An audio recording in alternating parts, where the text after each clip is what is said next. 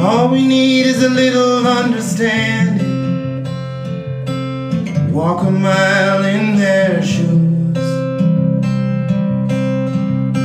And if we keep our hearts open-minded, we'll enjoy this wild ride called life.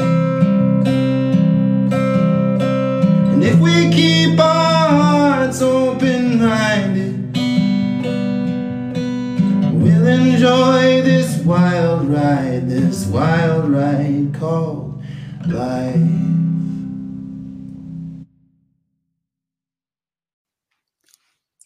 Hi, everyone. Welcome to the True Sweet High podcast. Today's topic is something that we've never discussed before, but now that I have teenagers, I have one 18-year-old and a 20-year-old, this topic is needed. We should have actually talked about this a while ago, but I am really happy to have Richard Capriola on here today because he is going to talk about his book, The Addicted Child, A Parent's Guide to Adolescent Substance Abuse. I mean, that right there. I was just saying the other day how there's no parent handbook, but I think this book is something that's lost and is absolutely needed. And so he has actually been a mental health and addictions counselor for over 2 decades. He has treated both adults and adolescents diagnosed with mental health and substance abuse disorders. So, Richard, thank you so much for being on here and having this discussion that we don't have and that we absolutely need.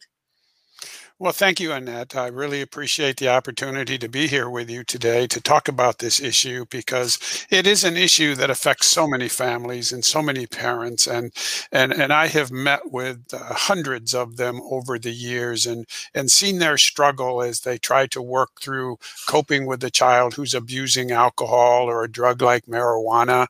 And when I left Menninger, I worked for Menninger for a little over a decade. And when I left, I set about to write this book for parents and really for anyone who's interested in adolescent substance abuse. I wanted to keep it short. It runs about 100 pages. I wanted the chapters to be concise, non-technical. I wanted it to be a book that a parent or anyone could read very quickly and have as a resource and walk away with the understanding that they've got this. They understand this better now. So the chapters are not technical. It's not bogging you down with a lot of scientific jargon and research. It's very straightforward. And like I say, I wanted it to be a roadmap and a resource for anyone interested in adolescent substance abuse. That's perfect. And I appreciate that you did that because there are books out there that were like, we don't even understand what half of this stuff means. We just want you to tell me how to handle this situation. And so that's great. I'm glad that you did that. And I just marked it down for people. You know, so many people read on an electronic device these days. Right. So I just marked it down to 99 cents. Oh my gosh. So I wanted it to be very affordable for any parent that might want to have it as a resource, even if their children are like in preteens.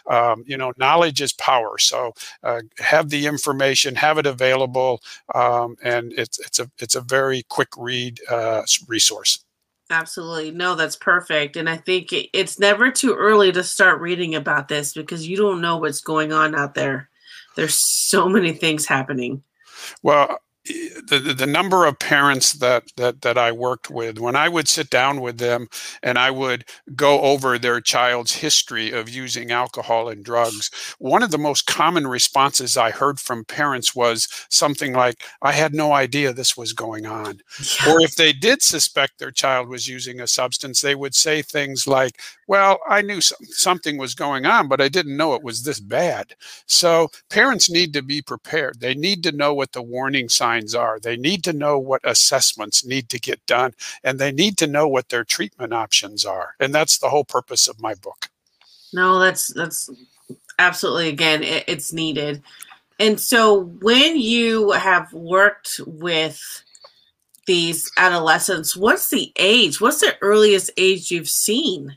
And has it been told why they even started abusing drugs or alcohol? Well, the earliest age that I've seen has probably been 11 and 12 years old. Oh But the majority are, like 15, 16, 17-year-old girls and boys. Um, uh, when we look at the age range, what we see is that children who are using substances at a very early age, and these are like 7, 8, 9, 10-year-olds, tend to use inhalants that they find around the house. These might be glue pens, they might be glue, might be paint, might be anything that is an inhalant. They tend to get out of that after 9 or 10 years old and maybe move on to other drugs like marijuana. Now, why children turn to substances? That's many different reasons. Some of it out of curiosity. They see their friends doing it. They get curious about it. They try it. They either like it or they don't. Sometimes it's peer pressure. They may hang around with people and eventually the peer pressure gets to them. But in a lot of cases, not all cases, but in a lot of cases, what I've found is there's an underlying psychological issue that's motivating that child to use a substance. For example, many of the children that I worked with who were smoking marijuana and were smoking it multiple times a day, when I asked them to help me understand why they were smoking marijuana, the number one answer that came back was, it helps me with my anxiety. So many times when we get past the alcohol and drug use, we dig underneath that, we often find that a child's using a substance to medicate an underlying psychological issue like anxiety. I'm not surprised right now because of all the things that are happening in the world. And that's probably the only thing that they think is safe enough to do, because I'm sure, they could get pills or worse things out there. And so, I mean, what is your reaction with that? I'm kind of not surprised. I don't know. I'm not surprised because when we look at two different variables that explain why children are using substance, we look at availability and we look at harmfulness. So when it comes to availability, if we ask teenagers, how easy is it for you to get a substance like marijuana, about 80% of them will tell you it's very easy for them to get it if they want it. If we ask them, well, how easy is it for you to find a drug like LSD, 30% of them will tell you it's easy for them to get. And over 80% will tell you it's easy for them to get alcohol. So these substances are readily available to teenagers. So availability is one major issue. The other one is harmfulness. Do these teenagers see drugs as being very harmful? And the answer is no, they don't. When we ask them, well, how harmful do you think smoking marijuana regularly is? Only about 30% of seniors say they think that's harmful. When we ask them, okay, well, how harmful do you think it is having 1 or 2 drinks of alcohol nearly every day? Only about 24% of seniors will tell you they think that's harmful. So, availability, these substances are readily available for any teenager who wants to find them. And the perception of low harmfulness is fueling what we're seeing going on. That's incredible. It is really scary how easy it is to get some of these things. It's very easy for them. So how do you help them? Do you help them try to figure out ways to stop using, or do you help them figure out why they're using? What exactly are you helping them with when they're in these situations? Well, first, I'm just trying to understand why they're using the substance. That's key, because if I don't understand why they're using a substance, I really can't take him in the direction of getting away from it. So it's important for me to know if a child is using a substance like marijuana for anxiety, or perhaps it's depression, or it might be some trauma that they've experienced in their life. Maybe they've been bullied at school, or they've had a loss in the family structure. So it's important to understand, first of all, why a child is using a substance. And then, as my book points out, there's a chapter in the book about comprehensive assessments, because if you suspect your child is using a substance, you need more than just an addictions assessment. You need a comprehensive assessment.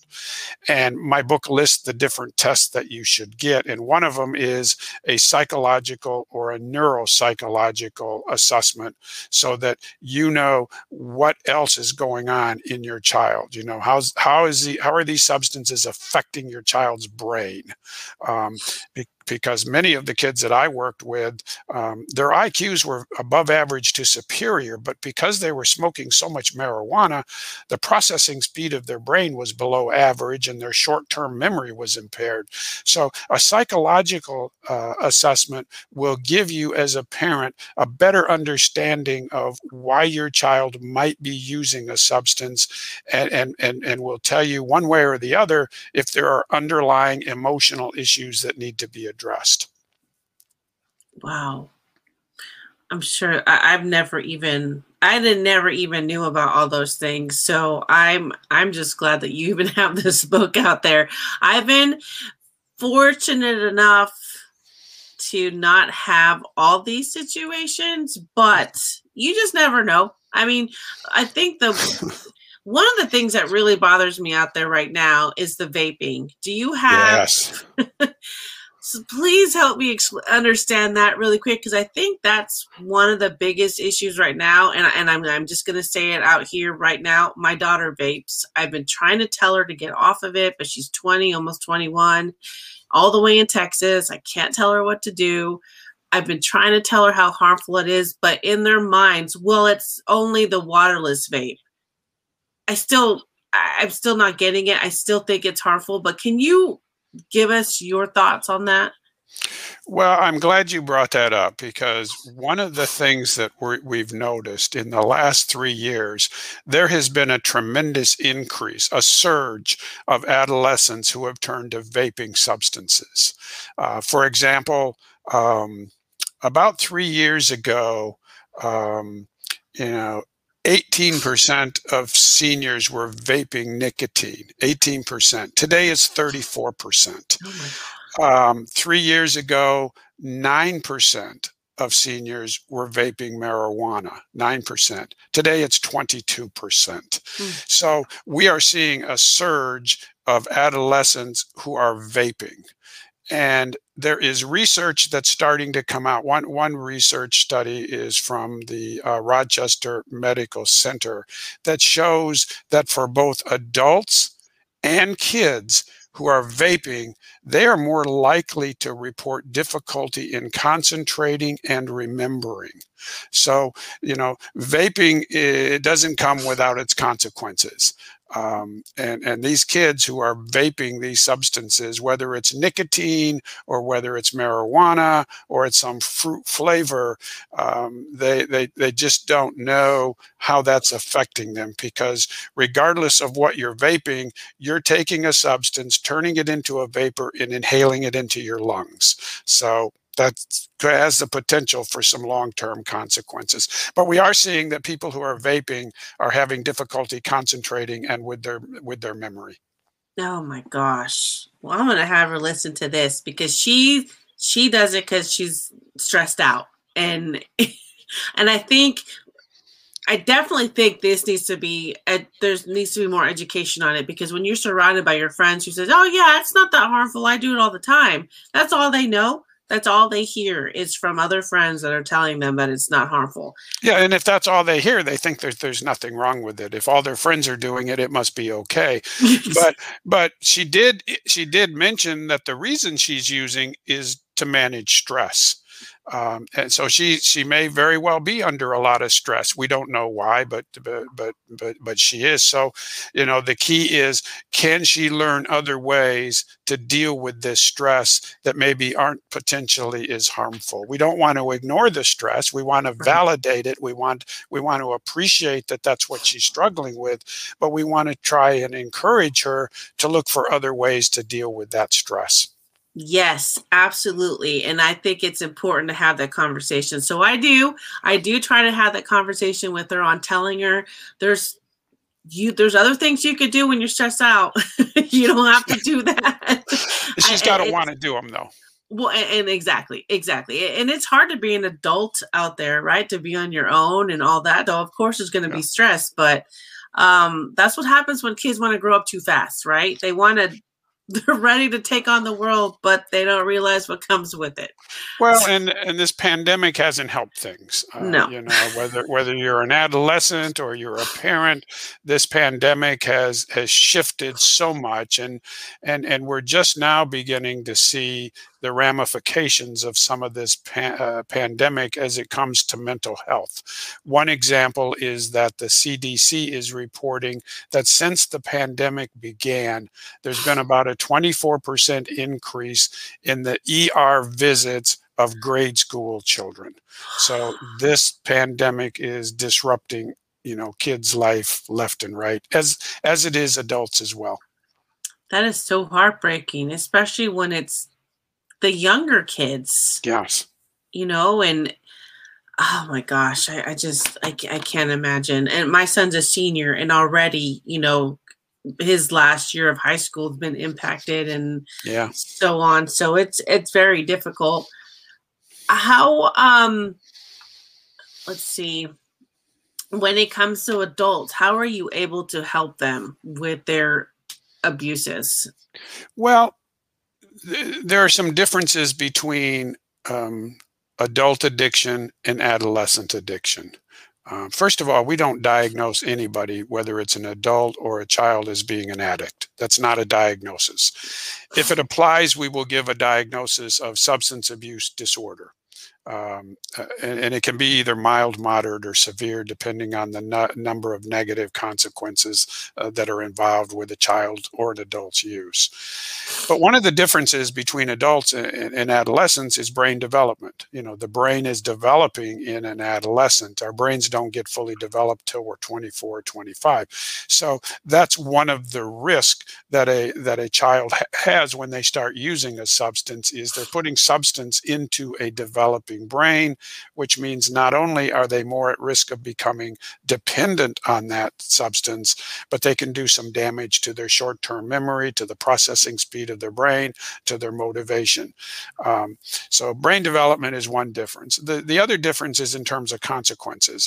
Adults who are addicted to a substance oftentimes have faced catastrophic consequences in their life. They may have lost a marriage, they may have lost a job, they may have been incarcerated. Adolescents, on the other hand, face very few consequences, other than perhaps their parents putting some restrictions on them. So those are two big differences. And because of those severe consequences that adults often have faced as a result of their addiction, they sometimes are more open to seeking treatment. They've gotten to the point where they've had so many catastrophic consequences that they're driven to seek some type of therapy or some type of treatment. Adolescents, on the other hand, they don't believe they've got a problem to begin with, so they are much less likely to want to engage in treatment. Have you had, after you've treated these adolescents, have you had them have to come back because they just couldn't go forward with the treatment? Many of the ones that I treated, because I worked in a psychiatric hospital, many of the adolescents that came to us not only were using a substance, they also had severe underlying psychological issues. They may have had severe anxiety, they may have severe depression, suicidal thoughts, they may have had a history of self-injury or eating disorders, they may have had a history of trauma. So when we completed our assessment on them, many times they were referred to a longer-term residential treatment program because the underlying issues were so severe that they needed longer-term treatment. And my book goes through, there's a chapter on my book that helps parents understand what the treatment options are. There are multiple treatment options. And the section on my book that deals with assessments drives home the point that the need for a comprehensive assessment is critical, because it's the comprehensive assessment that will set the treatment plan and will help you as a parent make the decision as to which kind of treatment you need. There is no one-size-fits-all treatment. It all goes back to the assessment, which will drive what kind of treatment you need. Many kids will do good with an outpatient program.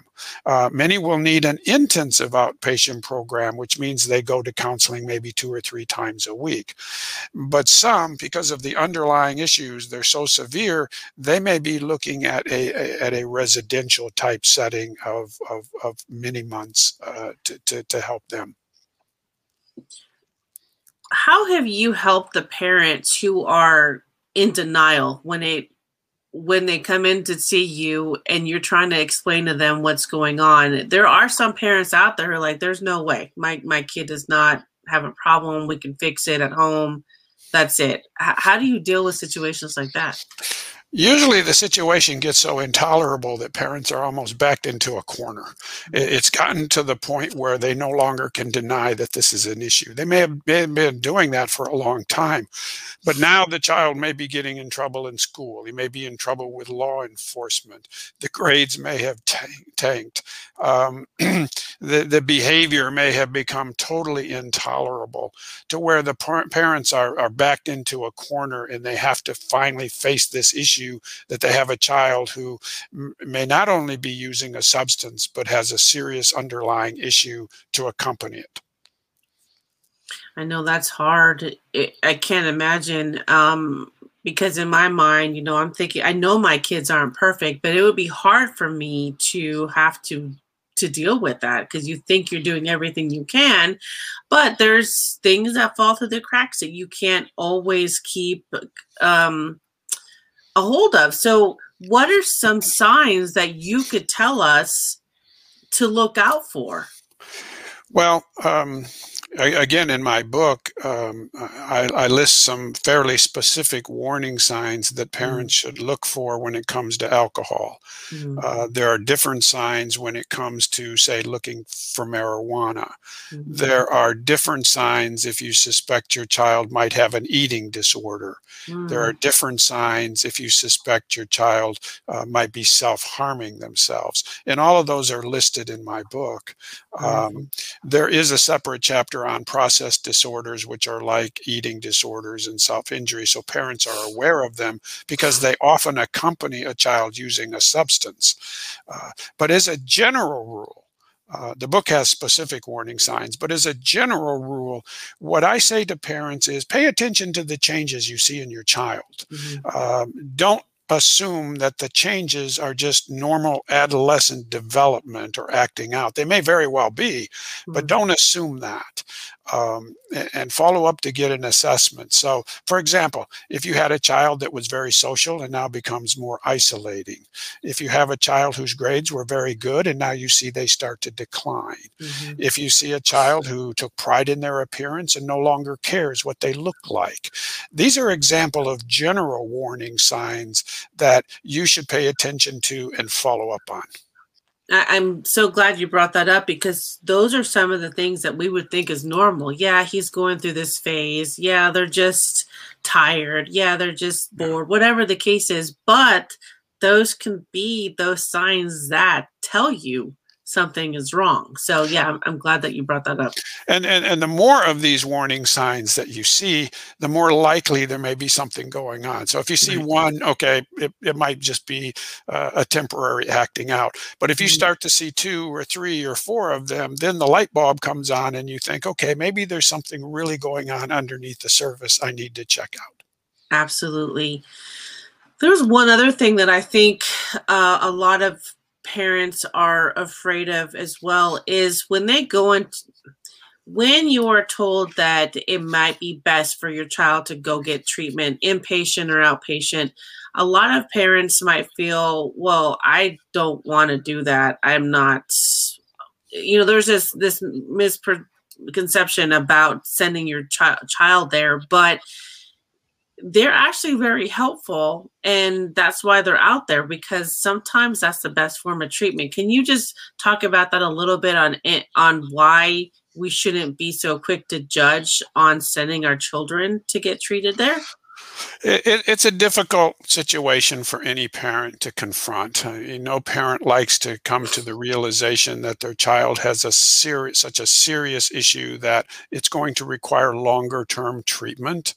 But I've talked to parents, and I've even had responses back from kids who have gone through the treatment, and maybe they've been in treatment for 3 months, 6 months. I've seen some of them in treatment for more than 12 months, who later come back, and it's a remarkable transition. They are so much different. They have improved by leaps and bounds. So initially, it's a difficult decision. But I think as a parent, if after you get past that initial decision and your child is in treatment, and maybe 2 months, 3 months, 4 months down the road, you begin to see the transition in your child and the improvement in your child, then you can begin to see, okay, this was a tough decision for me to make, but it was in the best interest, not only for my child, but for our family.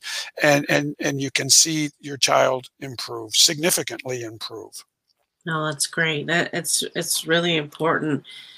What's one thing or a couple of things that you would want to reiterate, tell our listeners that are listening and watching this about what we covered today? Number one, buy a copy of the book. Yes. You can read it on an electronic reader for 99 cents.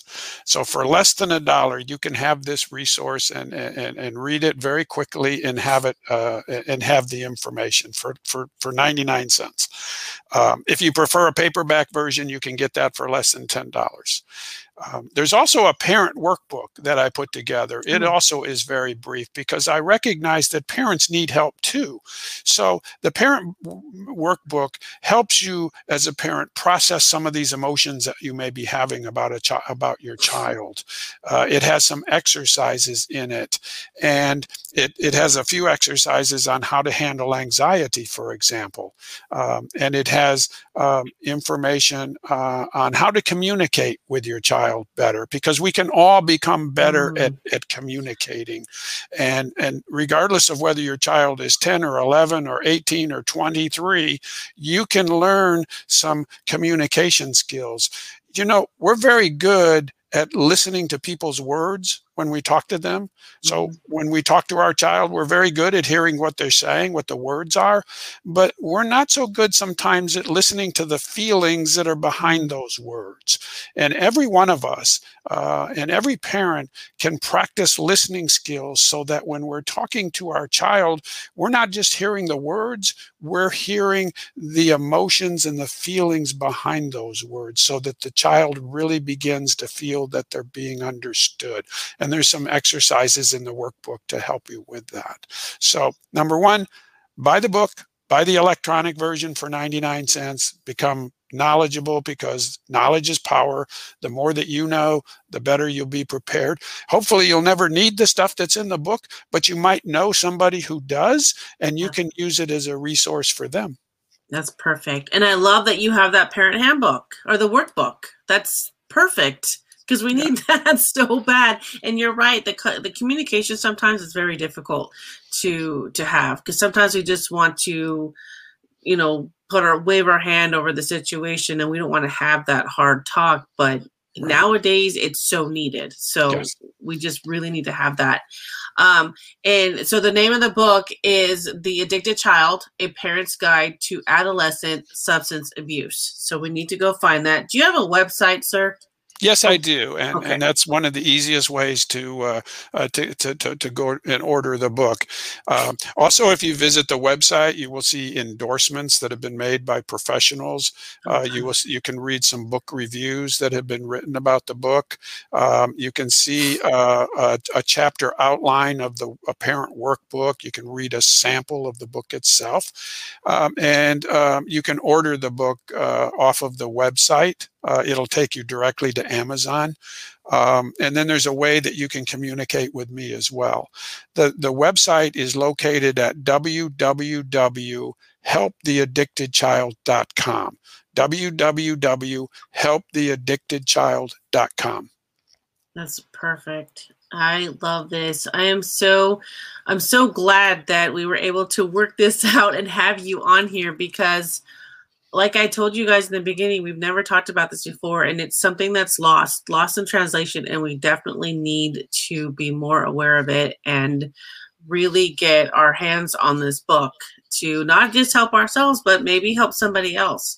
So thank you so much, sir, for being on here. I really appreciate the work that you do. What do you foresee? What do you want to happen in the next few years? Well, if I had my wish, I would hope that the education system would begin to use more of a neuroscience approach to helping youngsters realize the dangers associated with using a substance. Begin that neuroscience approach at a very early age in elementary school, and then reinforce it every year all the way through high school. Because what I noticed in working with adolescents is it doesn't do me any good to talk about these substances being illegal. It doesn't do me any good to tell them, well, if you keep using, you're likely to get bad grades and drop out of school and not go to college and not get a job, because they don't believe any of that. Yeah. But what I found does work with them is the neuroscience approach, helping them understand how their brain works, helping them to understand how these substances work within their brain. That they paid attention to, and that is more likely to have an impact on them. And that's why I'm saying begin that neuroscience education tied to how drugs work within the brain during elementary school years, and reinforce it every year through high school. It's what I found works with teenagers. When I worked with them and they were using marijuana, it didn't do me any good to tell them marijuana was illegal. They didn't care. But when I could show them how it affected their brain, when I show them how their brain is structured and where marijuana attaches itself to the brain, then they began to see, now I understand how my short-term memory isn't as good as I wanted. Now I understand why my motivation isn't as good as I wanted, because I could show them, through testing how this drug had affected their brain. But they were really interested in learning about the brain and how these substances work in the brain. That's a genius approach. You're right. They don't care about anything else, but you No. show them and it's like, oh my gosh, that is pretty harmful. Yeah. That's kind of scary how harmful it is. And they soak it up because they're curious, they're interested, they want to know how the brain works. They want to know what part of the brain controls this behavior and this activity. So when you can link that to what drugs are doing to that part of the brain, then you have their attention. Genius. That's great. Thank you again so much for all this information. Again, you guys go to his website, get The Addicted Child, and read up on all of this information. Thank you so much again, sir, for being on here. Thank you. I really appreciate you taking the opportunity to discuss this this subject, and thank you for your comments too. I think they were very helpful. Thank you. Thank you so much. Thank you for listening to the Truths We Hide podcast, created and founded by your host, Annette, the founder of A Wild Ride Called Life. Also, a big thank you to all of our sponsors for each and every episode that is aired. We have so much support from them and all of our listeners. You can find more information at www.awildridecalledlife.com.